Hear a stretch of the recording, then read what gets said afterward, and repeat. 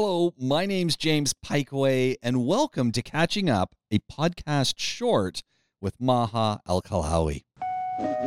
Where to let go, Yeah, where to what your hold on. priorities are. Yeah.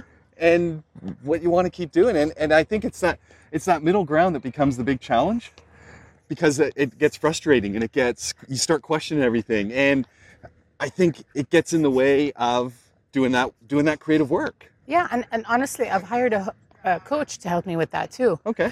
So I meet with someone like every 2 weeks, and we sit and we talk about what am I struggling with? What are my priorities? Try to get some clarity on what I'm unclear about. And I've used coaches on and off for the past, and therapists, everything I can actually put my hands on for the past, at this point, 15 years. There's so many people who, when they would hear that, they go, "Oh no, you can't do it." What turned you on to the world of, hey, I need someone to help me process my ideas? My parents. There you go. I started when I was 23. Why? What was the catalyst? I was going through a really hard time. If you don't mind me asking. Yeah. It's not a secret, but I was going through a really hard time. There's a lot of self-esteem issues.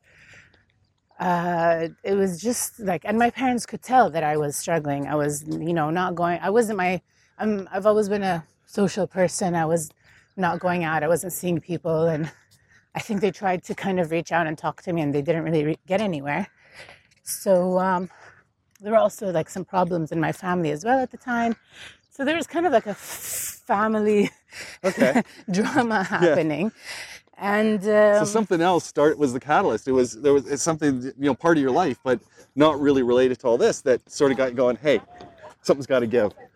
Yeah, and it wasn't even my idea. My parents, and we were in Saudi at the time, and my parents managed to find a really good therapist, not a psychiatrist who would prescribe pills, but actually somebody who would sit with me and help me kind of process my emotions, understand,